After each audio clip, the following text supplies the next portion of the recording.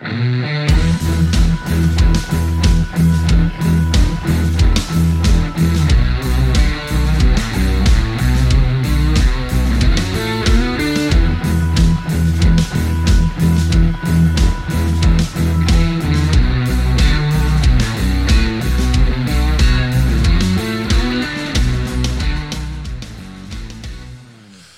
and welcome to Casting Nets. This is one of the hosts, Pastor Dave Rudott. I am here with the gregarious Pastor Will Harley in the That's studios. That's a nice word. Yes, and Will Harley, this week, if you've talked to him at all, you've noticed he's a little bit smarter and more intelligent and more well-spoken this week. Shocking. Shocking.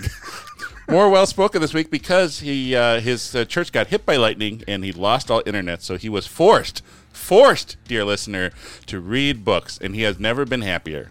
That is true. You know, I'm a huge fan of books. If you've ever been in my office, I'm always trying to expand my library. But you know, once they cut off your internet and you cut off a lot of you overuse your data on your cell phone, you're kind of forced to go back and do the things that you kept promising yourself you were going to do, which is read. So go ahead. It was very, very good. But we're back up and running. We got the internet going again, and we still got some repair work to do as we are looking at some of the damage that had been done. But slowly but surely, we're going to get up and running and bring you back the best we can bring. So. Great. Our topic for today is 1 Timothy 4. We're continuing our series on the pastoral epistles, and this week we're talking about apostasy, which is not your mother's pasta. See, that's my pun for the day. Apostasy and the truth, and holding on to the truth in 1 Timothy 4. And as we do so, we are just two pastors having a conversation with God's Word. We hold ourselves to God's Word and the Lutheran Confessions, but not everything we say is exactly in line with the Lutheran Confessions, or maybe the things that we say are kind of, we're just trying ideas out and throwing ideas against each other just to see where we land, and we always land on the Bible and on Jesus, and that's what we hold ourselves to every time. So anyway, as you are listening and you say, I'm not sure this is what the Bible says, or I'm confused about what you meant by this, feel free to reach out to us. You can email us at castingnetspod@gmail.com, and most of our listeners and responses that we have gotten so far have been people talking to us face-to-face, which, to be honest... Facebook. Which we prefer, because if we're talking to us face-to-face, then we can answer your questions right away. And if you want to contact us another way through Facebook or through Gmail, please feel free to do so. And if you are just that upset about what we have to say, please just tune us out and maybe listen to another podcast, or maybe take a break and then come back and listen. And then come back, maybe listen again. Maybe you misunderstood us, or maybe we can learn from our communication as well from you. So anyway, live free, friends, and your life is a real life, and it's living in Christ, living freely.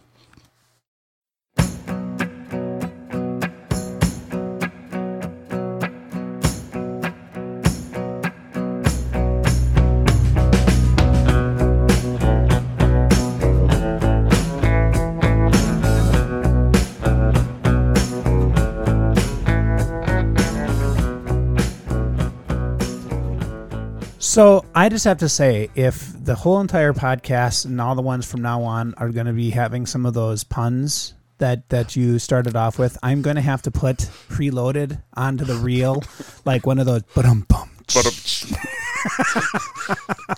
My kids can attest that I love dad jokes, and most dad jokes have a pun of one sort of another. And so that's where I get my jollies from in the morning. We have our morning devotion. I make sure I always have a pun there for the kids to work on and groan. And the more they groan, the more I am encouraged to keep going and reading the puns. So today we're looking at 1 Timothy chapter 4, apostasy, not your mother's pasta. And as we talk, this is the section of the book of Timothy where Paul is giving encouragement to Timothy about how to manage being a pastor of congregations in his area, or his congregation with his elders. So this is very much a visible church is being talked about here.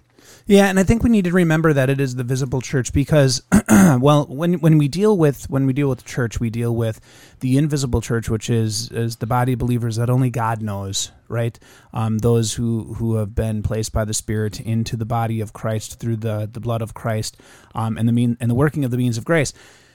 Now, that is vastly different from the people that maybe gather in a certain building at a certain time. And sometimes, you'll hear the excuse from people outside, and they'll say, I don't want to go to that church. It's filled with hypocrites.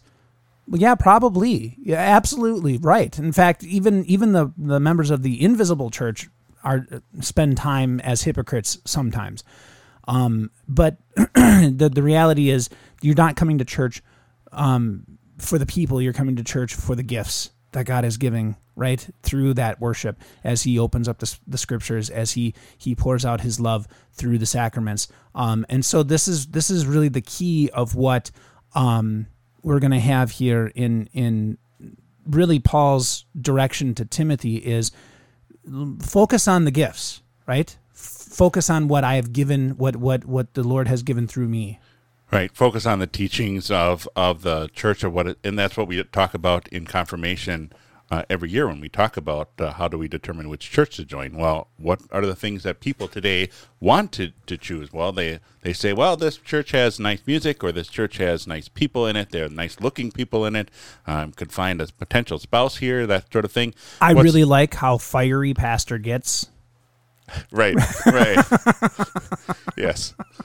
He really knocks them to the wall. Not all those other people. All those other people, yeah. Yeah. Whatever the pastor is. But the teaching is what matters. And that's how Paul begins in 1 Timothy 4, wherein he says, the Spirit clearly says, in latter times some will fall away from the faith, because they devote themselves to deceitful spirits and the doctrines of demons.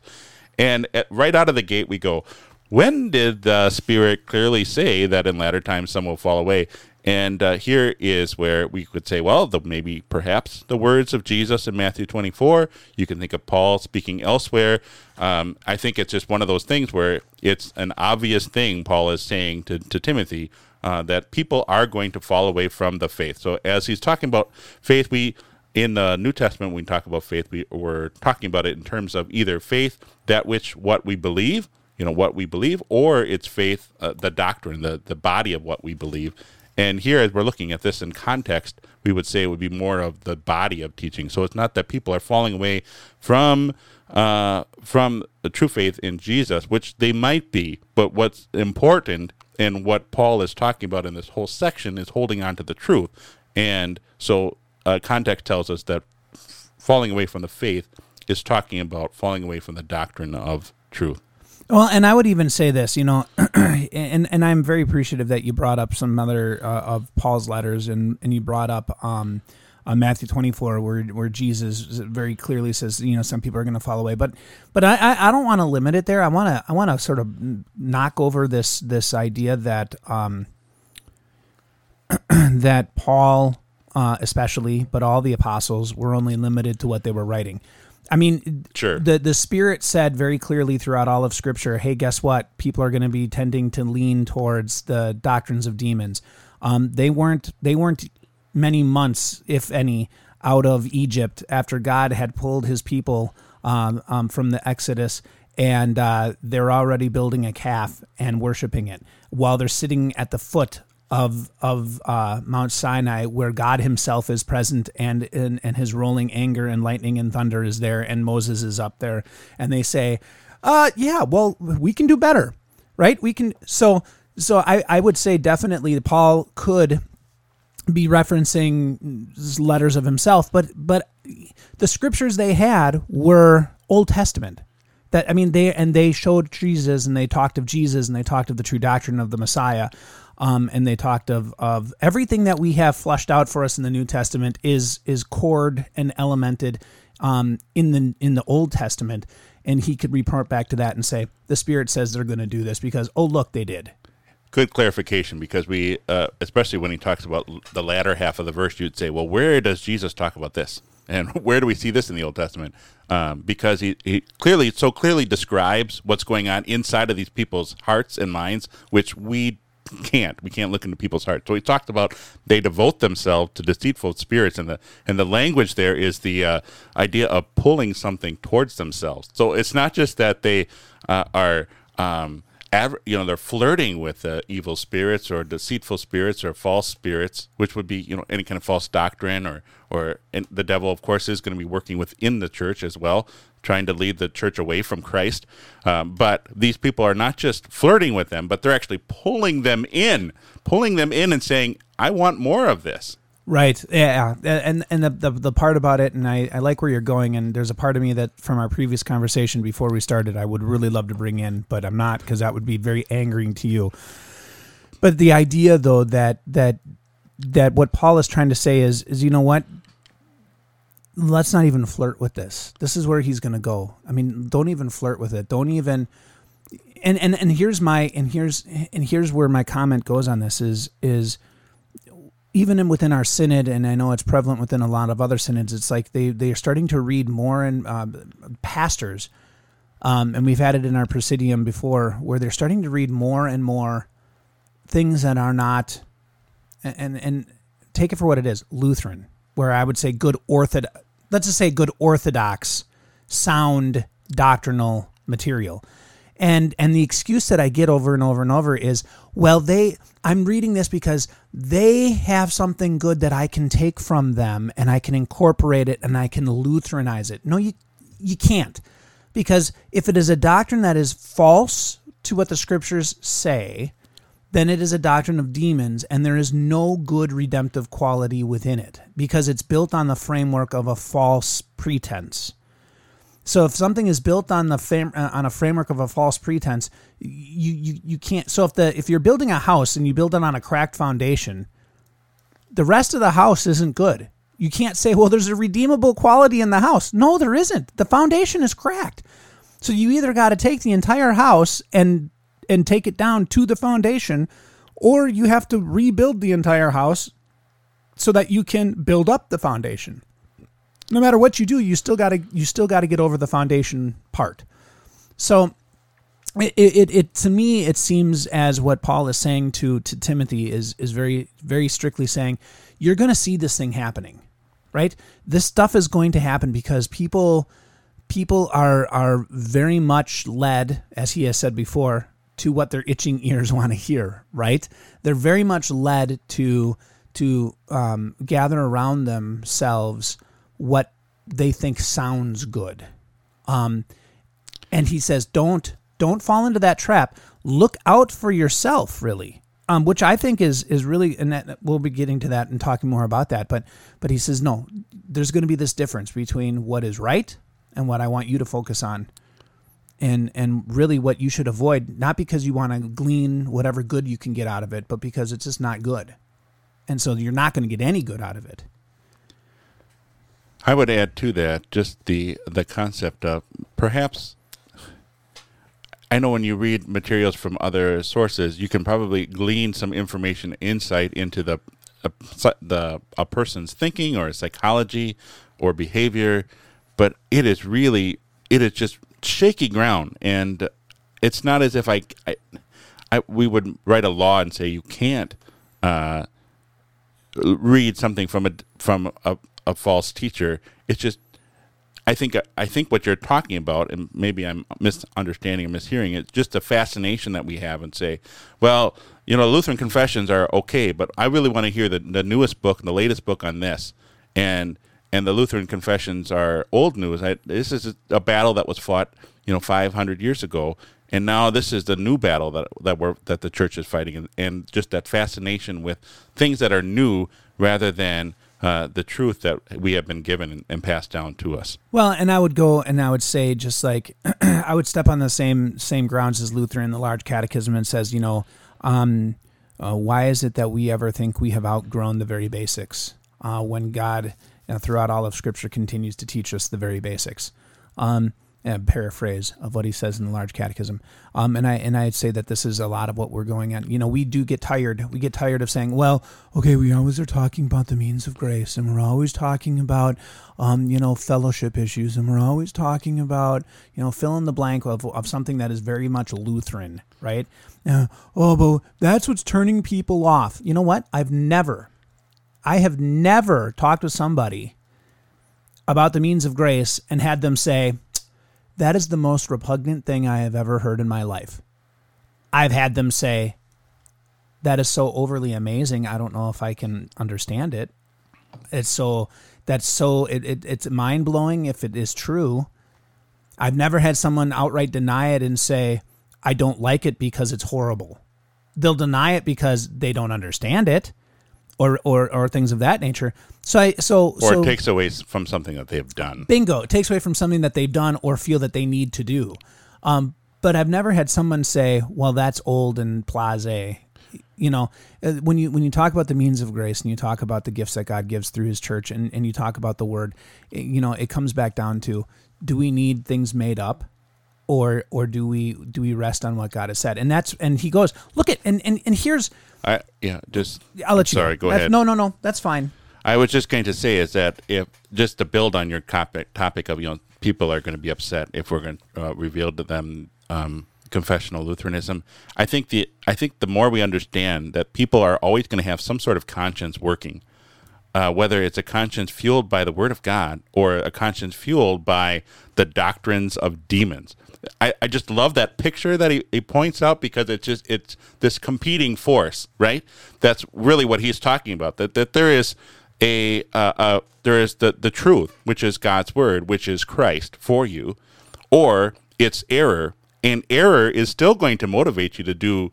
It's going to have a right and wrong. It's going to still produce a conscience, and so for us to say, well, I'm going to upset somebody. People are going to be upset no matter where you are, no matter what the world is. What fuels their conscience is the question. And Paul is saying we should have God's word fuel that conscience rather than the doctrine of demons, which is going to fuel them on consciences that are going to lead them away from Christ. Okay, so Pastor Rudot, you are heavily on doctrines of demons. So, I told him that's what I wanted to talk about today. Dear listener, here's the kick. And this is the amazing part. Here's the doctrine of demons. He tells us they forbid people to marry and order them to abstain from foods. And now he gives two examples. There are more, many. But notice, those are stupidly simple things that you're like, what? How is that a doctrine of demons? Because, and he frames it, he says simply, because God created it all to be received, right? With thanksgiving. In other words, he's saying all of the marriage, food, the enjoyment of life, which is pretty much the pinnacle of our podcast, is all gift. In Christ, you are free. You have been freed to live in Christ, enjoying these gifts. And he phrases it and he says, and guess what? The only people who know this are the people who know the truth of Scripture. The people who know that when they come to church, they come to church not because I have to, because somehow me coming to church makes God who God is. God doesn't care. And I'm going to say, please say this, please understand this in the best possible way. When I say this, I don't mean that God doesn't care that you're not in church. I'm not saying it like that. I'm saying it doesn't affect God if you're not in church. So in that case, God doesn't care, in the sense that you being in church does not have any eternal effect on him. And you sinning has no eternal effect on him. And you not doing the things that he has placed in your life for you to walk in and enjoy has no eternal effect on him. God gave them to you, right? So he gives the church to feed you so that you can get closer to him and understand his love for you, and that you can then go and live in this world. God gives you these opportunities to live with your neighbor and to enjoy these gifts so that you can give praise to him who has given all good things. But if you don't do that, it doesn't affect him. God doesn't sit up in heaven and cry and say, oh, woe is me, they don't acknowledge me. That's not my God. And that's not the God of Scripture. The God of Scripture says, "Oh no, woe is me. They don't acknowledge me. Well, let me come down there and I will judge them, and they will see me for who I am." Job, anybody? Right? Last days. All knees will bow, right? In heaven and on earth, whether you like it or not, because that's who our God is. And so what he's saying is you have these doctrines of demons that come up and crop up in the church, in the visible church, that says we have to do things a certain way, and if we don't do them a certain way, someone's sinning and we're going to hell. You put the shawl on the cross for Lent, and if you don't have 3 loops and have it perfectly measured down to the center, lightning's going to strike the church again, or there will be some horrible thing, and now we're all sinning. No, I'm sorry. Or the fact that you have some people in the church that don't want to do the work, but they want to tell everybody else how to do the work. Doctrine of demon, right? I mean, and maybe not an official doctrine, but still a doctrine of a demon that I know the best way, but I'm not going to do it. But I'm going to tell you and enforce the best way to everybody else. All of these things are a part of that. We like to make rules where God has not placed rules. We like to look at those rules and say, this is evidence that God is pleased with me. And I really appreciate what you're saying, where God is pleased with us through Christ. He is giving us marriage for our enjoyment. He has given us a food for us to manage, or I should say marriage for us to enjoy, food for us to manage. Because it isn't just as if God is saying, here is, I think it's 2 separate things, marriage and food, by the way. Marriage I is hope so. Yeah. One is it's not good for man to be alone, and the other one is it's not good for man to starve. It's not good for man to be alone. I'll give him cake. No, just the idea of how, and I guess the elephant in the room of forbidding people to marry would be Roman Catholicism, which elevates celibacy as if this is a greater thing in God's eyes than marriage. Well, where marriage is something God has instituted, God has given His church, and we should enjoy. Well, and use it. And let's talk a little bit about Catholicism here, and I don't want to get too far off topic, but they consider marriage to be a sacrament, right?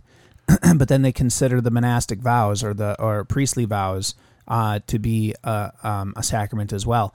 And so you say, in the Catholic Church they have 7 sacraments, but a person can only fulfill 6 of them.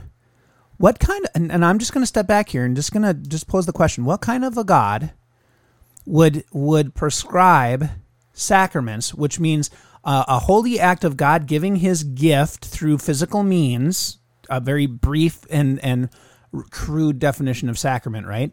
But a gift from God where He works forgiveness of sins through physical means and His word. What kind of a God would give those and say, okay, there's 7 of them, but you can only have 6. Any given person can only have 6. Well, in the Lutheran Church, we would say, no, there is 3, 2 sacraments, but you have, well, okay, so 2 definitely, 1 in contention, right? We would say baptism and the Lord's Supper.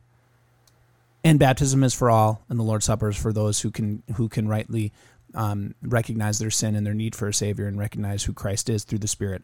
But then we would also say maybe confession and absolution, hypothetically maybe, depending on what circles you're in. But it all depends, because sacrament is a definition that we ascribe, and it's a category that we put together. Right. And the Scripture doesn't speak that way. It just says, here is God's gifts. But essentially it's here's the ones that Christ instituted and Christ gave and has given to the church to use, and that all can have, right? So there's a difference between these ideas of the doctrines and the teachings of what we have going on. Like I said, I didn't want to get too far down that rabbit hole. Yeah, that is a rabbit hole. I'm going to talk about foods a little bit more, and we would say, well, is the things that God has given, the material things, are they just for us to use how we want?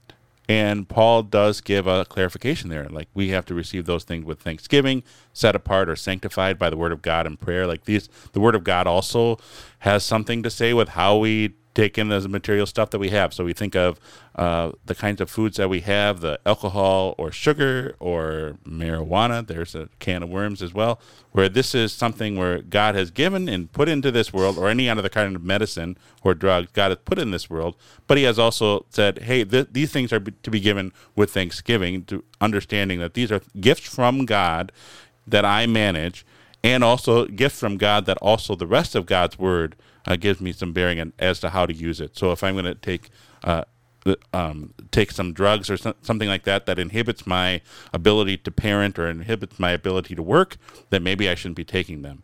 Or if this is you think of sugar as something that too much sugar could harm your body as well, as far as your liver and I don't want to get too medical. I'm not a medical guy, but I just the idea of food is a good thing, but how we use it should be in line with what God's word has to say. Well, and I think he phrases that really, really well to Timothy, because better than I did. Yeah. Well, I'm not saying that at all. You're a commentatorist, and you're not led by the Spirit as Paul I'm not was. led by the Spirit. As Paul was. As Paul was. Okay, all right. That's not what I heard, but no, what we have here is, and I like how he introduces that whole section about specifically eating and really everything else. But he says, right, and everything created by God is good. So we have this food that is created by God, and how he created it through people, right? Serving other people, however, allowing it to grow. And it is good. And then he follows up and he says, nothing is to be rejected. Now, that doesn't mean it has to be imbibed. It has to be eaten and received. It means it doesn't have to be rejected. So in other words, I don't like wine. That doesn't mean that it's forbidden for someone else to drink wine. I don't like it, so I won't drink it. But that's okay. It's I don't eat carbs. That's our whole thing. That doesn't mean that my family doesn't eat carbs. I don't Right. say, okay, we're all out of carbs now. It's sinful. Right? It's sinful if you eat a carb. No, I'm not rejecting these gifts of God just because I, in my sinful body with its quarbles, can't handle it. Same thing with somebody, and this is where it could really have the rubber hit the road, right? Where you have the pendulum swing completely to the opposite side. You have someone who struggles with alcoholism, and because they struggle, they turn around and they say, now no one can drink, right? You can't do this because you had the problem. And so now the pendulum swung to the other side, and you reject it because you had the problem. And I'm not saying that we shouldn't help you, and that maybe when I'm around you I shouldn't have a drink, but you have no right to say, hey, this gift of God that he has given to be used in moderation, right? Everything in moderation is not a horrible thing. Now we come back to some of those things where, and I do want to resonate with what you said, because I think it needs to be said. There are things that are grossly misused and things that should not be used. And in some of those cases, you have, and I think marijuana becomes the hot topic of the day, because it's the one it's in the news. Some people say, well, it's a pain medication. We have other pain medications. I don't know if you necessarily have to use that one. Some of them will say, well, if I smoke it, it doesn't affect me. Well, that's like saying if I drink alcohol, it doesn't affect me. It does affect me. And I have to be very, very careful when I do that. Because if I am on call as a pastor and I know someone's on their deathbed and I might be called out to go and visit the family or go and sit with them at the hospital at any moment, maybe that's not the time for me to have 2 shots, right? Before I might get into the car. That does not mean that I couldn't have a beer with dinner when I'm eating my hot dogs. That has nothing to do with that. It just means that you have to be very selective in why you're doing it, when you're doing it, and what's the purpose. If you're doing it because it's centered on you, that's the wrong purpose. And I think that's what God is, what the Lord is saying through Paul. If the reason you're doing something is because, by God, I want to do it because I just want to do it and it makes me feel good. Or because I can. Wrong answer. Sorry. Don't pass go. Don't collect $200. Full stop. Yeah, the doctrine of demons is really is the full spectrum of material is evil, one side, or material is neutral. Like, it doesn't matter how I use the material things I have around me. I can I'm free to do them. The doctrines of demons can take both sides. Right, and the doctrine of the truth is all is by a gift of God. Now take your head out of your backside and think about how you're using it. And can I say that? Give thanks to God who is. Oh, I forgot that part. who is giving this for my use and for the benefit of my neighbor. Oh, can we move on? Or? We can move on. We can move on. So we've gotten 5 verses. How many minutes? 5 verses? Half hour. Half hour. Okay. Here we go. Dear listener, verses 6, he is talking about, and following, he's talking about, if you point these things out to the brothers, you will be a good servant of Christ, nourished by the words of faith and the good doctrine which you have followed faithfully. So again, he's continuing talking about faith in terms of this is what we believe, not necessarily the doctrine of the content of what we believe, not the actual act of believing. I like the idea of, and nourished the present tense, of the ongoing effect that happens when you are in the word of true faith and of good doctrine. That good doctrine should not be dead. It should not be something that you're learning. You're not necessarily fighting a battle that was waged 500 years ago. You're fighting a battle that's every day, because every day the demons and the spirits of God are leading people away from Christ and what Christ has done, and they've got all kinds of tools at their disposal. So know what the true source that's going to bring life and help for the people that are in the congregation in Ephesus. And you know what I really really love about this section, and we probably should say it because it's going to come up at the end of this chapter really in full force. What Paul is saying is directly to Timothy. He's not widening the scope and saying, make sure everybody in your church is doing X, Y, Z. He's saying, no, watch yourself. And this is something that I think we all need to get into our head. The only person I can control is me. And that's even questionable at times. I can't control someone else. I can live an example, right? I can preach and teach what is true. I can study what God has given to me, and I can make it a part of my life through the power of the Holy Spirit. I can't force that on you. I can't make you do that. But I sure as heck can live it so that it's an example to you and that you will want to do it for yourself through the power of the Spirit as he enables you to live your life. And I think that's the way that Paul really is encouraging Timothy here is just a masterful piece, because he's not putting the onus on the people. And he's not putting the onus of failure on whether or not the people follow Timothy. What he's saying is, Timothy, if you do this, this is all you have for you, right? This is your call. Your call is to work hard. Your call is to study the scriptures. Your call is to be faithful to the true doctrine of Christ and to live it, and to call sin, sin, and to pronounce grace as grace. And if you do that, you're done. You don't do that, there's the problem. But it has nothing to do with others. Not a thing to do with others. Although it will affect others, it has nothing to do with them. And I think that is a masterful, masterful thing. I really appreciate those words that you said, Will, just because it reminds me as well of the constant battle that each pastor should be waging with themselves. And am I... Because the temptation, let's be honest, the temptation for a pastor to say I got to talk about things that address my congregation, my members, their problems, their sin. I got to address it. And you forget that there's somebody else in that same building that's yourself. And this person that as you're conducting yourself, you're not immune to deceitful spirits and the doctrines of demons. You're not immune to leading people away from Christ, or in your anger or your zeal for the Lord, you start putting down laws, or in your zeal and anger, you start looking down on someone else and saying, I'm so much better than you are.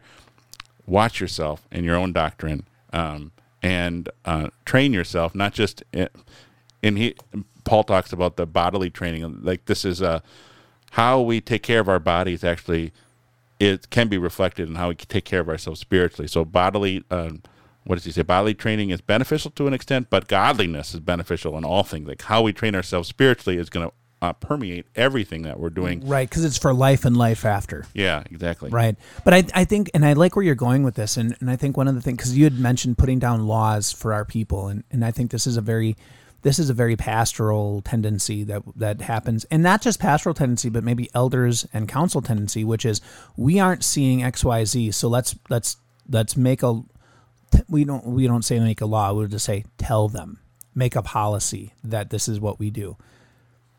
And this is kind of a counter to that. What Paul is saying is the counter to that is, wait a second. The only person that you can watch is yourself. So watch yourself, and it will have effects into the world, right? It will. Will it always be the effects that you want? No. But that's, you can't control that, because that's not for you to control. And that's one of the things that I've always had a very hard time with, and I've struggled with, and I've had to come to terms with, is the fact that my job here on this earth is not to change hearts, and it is not to direct people. It is to live the life of the calling that God has given to me, right? And to do that in my particular avenue, which is the public ministry, your particular avenue of the public ministry is to take what we have learned through our weekly studies, what we are continuing to do as we advance ourselves in studying of doctrine and Scripture, and sharing it with someone else. And what the Holy Spirit does with it once it leaves our lips, I have absolutely no control over. And there are times I'll stand up to preach, and we've talked about this when we had our whole podcast on preaching. We stand up to preach, and I'm like, that was horrible. And people are leaving, Pastor, that was the best sermon ever because it was short. And you're like, yes, it was. Amen. Let's go. Right. Or you say it yourself. Did I preach the text? Yes. This is God. This is the Holy Spirit leading. And I'm sorry to interrupt, but I've been listening to what you're talking about, and just the idea of this doesn't fit the normal framework for when our society looks at leadership. Our society looks at leadership and says you're leading people in a certain direction. And I know as a pastor, I'm not immune to that thinking of saying, well, I got to lead my people in a certain direction, where Paul is encouraging Timothy, hold yourself to the doctrines of the Bible and teach the Bible. You know what?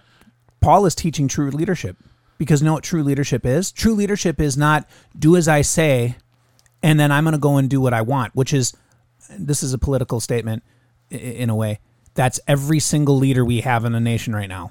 Every single leader of corporations around the world are do what I say while I go and do, because the rule doesn't apply to me. And Paul is saying the complete opposite. Paul is saying, okay, you're a pastor, you're a leader, and the only way you can lead is to walk, to do it. So you want to be the leader of your people? You want to be the pastor of your people? Well, what do you want your people to do? What do you desire for them? I desire for them to grow in the knowledge of God. So you better be growing in the knowledge of God. I desire for them to be gathering around good books. Well, then you should be quoting from good books. You should be reading and imbibing good books so that you can give that true doctrine. You know, one of the things that I value, and I'm going to say it over the airwaves, and if you want to know a little bit of our week, dear listener, since I came to this district, one of the things that we do in this week is Pastor Ruda. He sees probably way more of me than he ever desired, and he's regretting it. Not true. But we get together. We've opened up to everybody, but only 3 of us join. But every week we get together at a different congregation, and we study the Scriptures and to do a text study, and it takes maybe an hour and a half out of the day, right? But we sit there and we talk about the text, and we do a text study. And you could say, well, we're doing that to prepare for our sermon for the people. No, because sometimes what we're talking about in that text study, I don't use at all for my sermon. I go a different direction. What we're doing is it's for us. It's so that we bring that text for everything it's worth, and we're growing. And there's times that you and I have called each other and we've said, hey, have you read this? I was reading this book. What are your thoughts on this?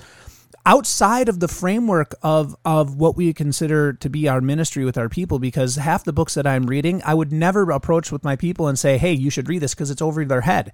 They're not there yet. But I'm growing, and I need that to grow. right? Or we'll talk about, hey, did you look in the Book of Concord? Did you see this quote? What are your thoughts on this? This is iron sharpening iron as we are growing in this walk to be the leaders of our church as we do these things. And I think this is what Paul is saying to Timothy, to try to sum up my thoughts very concisely. He's saying, don't worry about them, worry about you. Work hard. Yeah. Verse 11, insist on these things and continue teaching them. I really appreciate, that's verse 11, I'm sorry. He does speak of, this is what you're supposed to tell God's people. This is the teachings that you're supposed to tell, which would be different than what we were saying before about leadership, which would be leading a congregation. This is what I think we should do as a congregation. This is what God's word says, and how are you guys going to handle that and continue to teach? So this is what God's word says. Let's talk about God's words, and where God's word commands, then I'm going to command, but not outside of that. Right, and then what does he say after? I mean, he says continue to teach, and then he goes just a little bit down further, and he says be an example, right? Of course, Timothy is young, and he does comment on that. Don't let anybody look down at you because you're young. But he says be an example, which comes back to what we were saying. The greatest teaching tool that you have is that you are the same person in the pulpit as you are out of the pulpit, right? The grading teaching tool that you have is the stuff that you talk about to your people in the pulpit is the same thing that you struggle with and live with in your life as you live as a Christian that God has made you to be. So when I stand up in the pulpit and I encourage, be daily in your walk with the Lord and study the scriptures, and then I say, and I know how hard it is, and I know that you struggle, and I know that you get out of that habit, and I know that those are the things that I struggle with too, and I'm struggling with them right now. That it's hard to wake up in the morning and do that study. It's hard in the morning to, it's one of those things. 28 days. They say if you do something consistently for 28 days, it becomes a habit. Read your Bible straight for 28 days. On the 29th day, you'll come up with an excuse not to read your Bible. It is the most amazing thing that God, I really believe this. It's the most amazing thing that God has placed into the scriptures, the fact that the scriptures are not habit forming. They are conscious effort. Because I read every day. I read all sorts of books every day. In fact, I have this thing on my app. If you ever use like Kindle, it tells you how many days in a row that you've read. And it's like, I'm up to I don't know, over 100. 100 days in a row. It's like, I read all the time. And it's like, my wife's like, that's like your habit. You just open up your phone and you start reading. Do that with the Bible. You have to make the conscious effort, right? And this is the beauty part of it is okay, this is the conscious effort to live the way that God has made us and the way that God has encouraged us. And is it tough? It is. It's very tough. And if it wasn't tough, Paul wouldn't be encouraging Timothy to do it because it would just be done, right? So it is. It's immensely tough. And in verse 13, sort of hop, skipping, and jumping around, in verse 13, you see the toughness of it when he says, devote it. Devote yourself. That word devoting implies struggle. And the word devote implies struggle. So if you are devoting to something, it's going to be a struggle. Devote yourself to your wife. That it implies there's going to be a struggle where I might not want to do that all the time. Yeah, and add on to that, encouraging, how hard it is for pastors to encourage. And I understand when Will and I talk about being a pastor is hard, everyone says, well, every work is hard, pastor. And you only have to work one day a week, so how hard is it? So I know it doesn't necessarily resonate. I think what I would really want you to appreciate is the fact that not that you feel sorry for your pastor and how hard he works, but we want you to feel sorry for us. Will wants you to feel sorry for him. I don't want you to feel sorry for me. I am just greatly encouraged by 1 Timothy and Paul, the inspired Paul, encouraging Timothy to keep it up and work on yourself and also work on your hearers. These are things that can happen at the same time with the power of the Word of God and by the power of the Holy Spirit behind that Word of God. That the work that God has called us to do is awesome work because it does change hearts, but we are not individually changing those hearts. It is the Word changing that heart through the work of the Holy Spirit. So kind of moving us through the text a little bit, he switches gears, I think, in verse 14 in some ways. because he's really talking about the encouragement of living our faith, encouragement of living, studying the doctrine, and being engaged with that. But then he comes into this, and I have a question with you that it's leading up to. Verse 14 says, and I quote, "Do not neglect the gift that is in you, which was given to you by prophecy when the elders had their hands on you." And I wrote on the margin here just as a question, and I think I already know the answer to the question, but I want to field it with you. What is that gift? What gift is he referring to? What is the gift that he is referring to in this particular instance?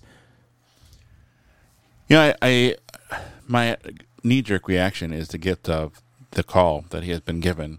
That's my knee-jerk reaction, but I can't exclude and say that perhaps there's something else there that was in the early Christian church. We have the early Christian church had other gifts that were that are no longer used. The gifts of speaking in tongues, for example. So perhaps that is what is being talked about here. So either way, it's a gift. So it's not something that Timothy earned. It's not something that Timothy deserved. It's just something that has been given to him to manage, just like the scriptures has been given to him as to manage. So that's my answer. Well, and like I said, I kind of wrote that in my notes too. That I'm leaning towards this is the call, but is this the thing that kind of led me down this rabbit hole a little bit was, how many times where we had the laying on of hands of case in point of Samuel on David, and the gift of the Holy Spirit entered him. Now he was already a Christian before that; he was a believer before that, but now he was. It's like he had it in a double measure with the laying on of hands. And we have other instances within Scripture where such things happen, where you have the Lord who imbibes another gift or a greater gift. For the purpose, and it comes back down to it, it's all done for the purpose of the call. For Samuel, as he did this for David, it was for the purpose that David would be king, right? And he would be prepared for that work. When you have this the laying on hands and the rushing of the Holy Spirit with other believers, it's or case in point, the apostles, they were already believers, right? And he says, I'm going to give you the Holy Spirit. What does that mean? That they didn't have faith? No, they had faith, but they're now given an extra measure of preparedness. There we go. To do the work, the really hard work that God was going to be placing for them to do. Maybe this is part and parcel into what is being said here by Paul, possibly? Like I said, it could be the call. It could be something more. What matters is that this was something that was given to Timothy. It was given to him with the backing of God's word, so by prophecy, whatever backing of God's word. So whether that be God's word literally or that be God's word as it passed around, as we were talking about with the Spirit, is at this time was not confined to the written word, but openly was able to communicate with the church and with Paul. And then it's also closely in connection with Timothy, was to manage what he has been given and not to look down on what he has been given, but to use it and to back to what you were saying before, that Timothy should be confident in his calling that he has been given there in Ephesus. He has been equipped with everything he needs. He's been equipped with the doctrine that he needs. He's been equipped with the Holy Spirit that he needs. He's been equipped with the encouragement, the encouragement by the Apostle Paul saying, keep doing the work, Timothy. Like you're saying, it doesn't matter what happens. Don't freak out about your members. If I say this, my church is going to be destroyed.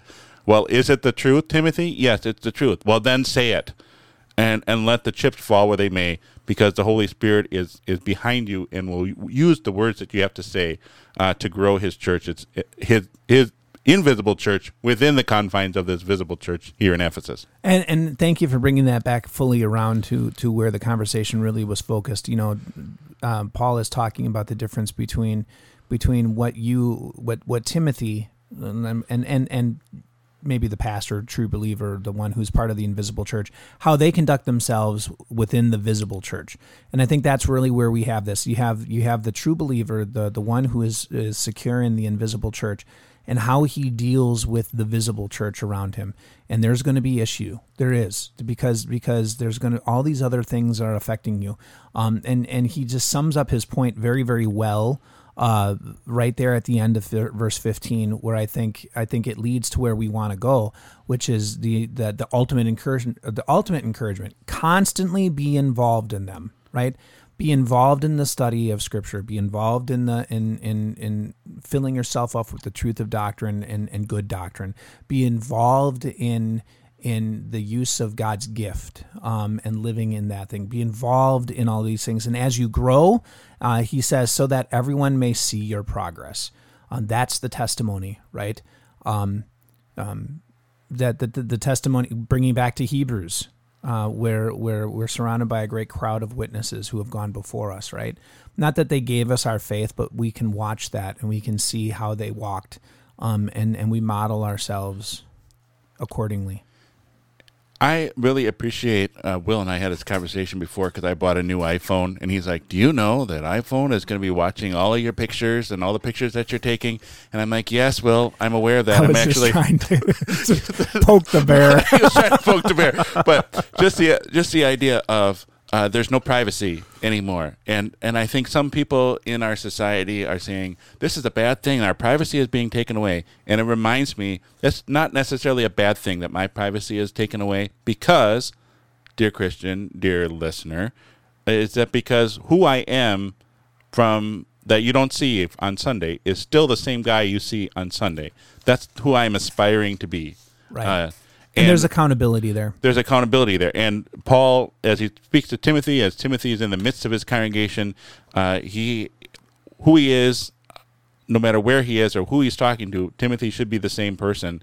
And he should be addressing the doctrines of demons. I want to say that one more time before the podcast is over, because I just like how that sounds, the doctrine of demons. It just rolls off the tongue like barracuda or bourgeoisie.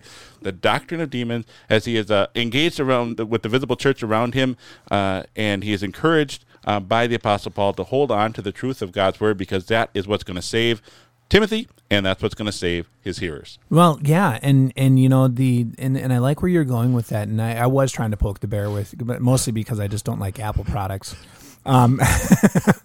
But no, you know, I think what we fail to realize is that, and this is I think something that the Lutheran Church has always strived to do, and I think we've failed sometimes, but maybe other denominations outside of the Lutherans kind of perpetuate. But anyway, this idea that there's not your spiritual life, and then there's the hidden one that you live, as long as you have the external spiritualness showing.